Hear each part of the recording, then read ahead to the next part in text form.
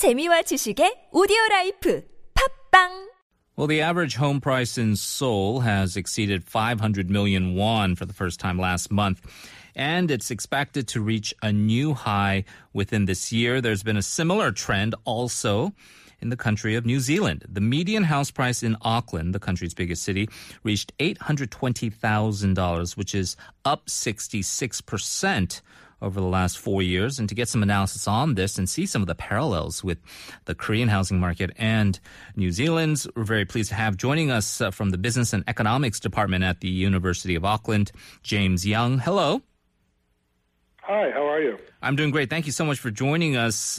I guess this is a situation where a lot of our listeners might not have full background knowledge on, but can you just give us a brief rundown on the current property market trends in New Zealand?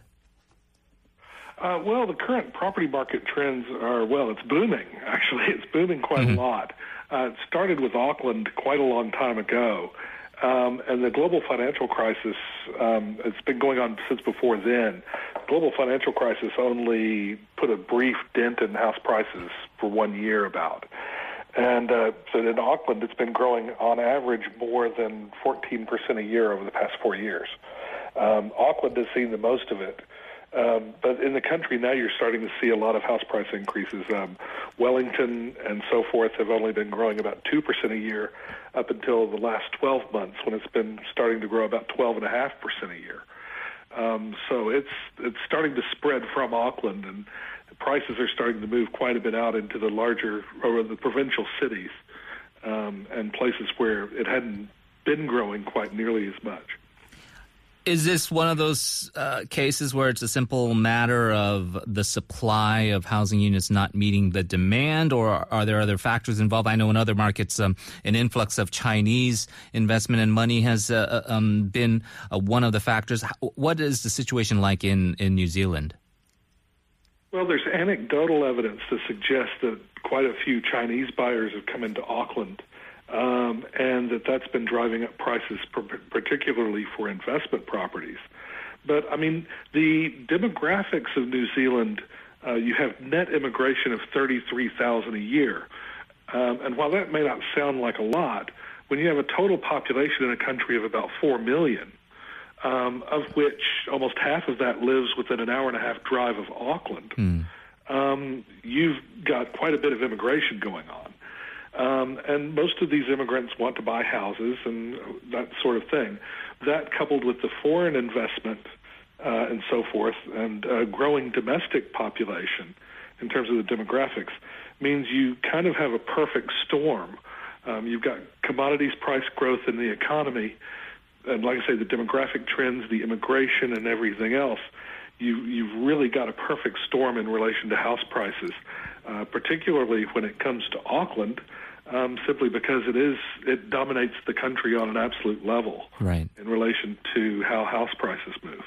And that is similar to the situation in Seoul. Seoul is so dominant in almost all facets, whether it's the economy and the population base. We're seeing a lot of people now moving into the suburban areas on the outskirts of Seoul. You've mentioned how prices are rising in Auckland similarly. How problematic is this, though? Because the problem here, of course, and like in other places around the world, is that younger people and people who are maybe even middle income level earners are simply being priced out of the market. Well, you're seeing a lot of house price dispersion. I'm not sure about the situation in Seoul, but I know that the situation here is that we've got a city of Hamilton, which is about a little under an hour and a half from Auckland Business District.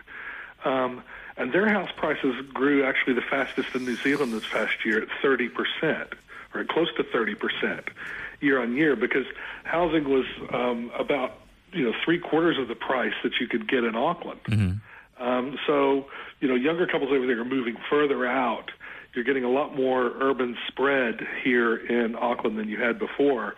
And we've got an urban growth boundary around the city, a kind of a green belt, if you will. And so what's happening is people are jumping that and going to, the provincial centers and things that are outside. So people are driving, upwards of an hour and a half and 2 hours just to find affordable housing. So in relation to the young couples and that sort of thing. But from an economics point of view, it's rather interesting in that, the question is it's affordable because someone is buying it. Right. So if it weren't affordable, no one would be buying it. So I think it's just a matter of, who do you want to buy it and under what conditions and what knock-on effects does it have? And that leads into all sorts of different policy areas and different sort of discussion. In terms of policy areas, what is the government's general stance on this? Do they feel that there needs to be, is there a consensus of whether some kind of intervention is needed or at least some kind of program to have more units of affordable housing be available to the population within Auckland city limits?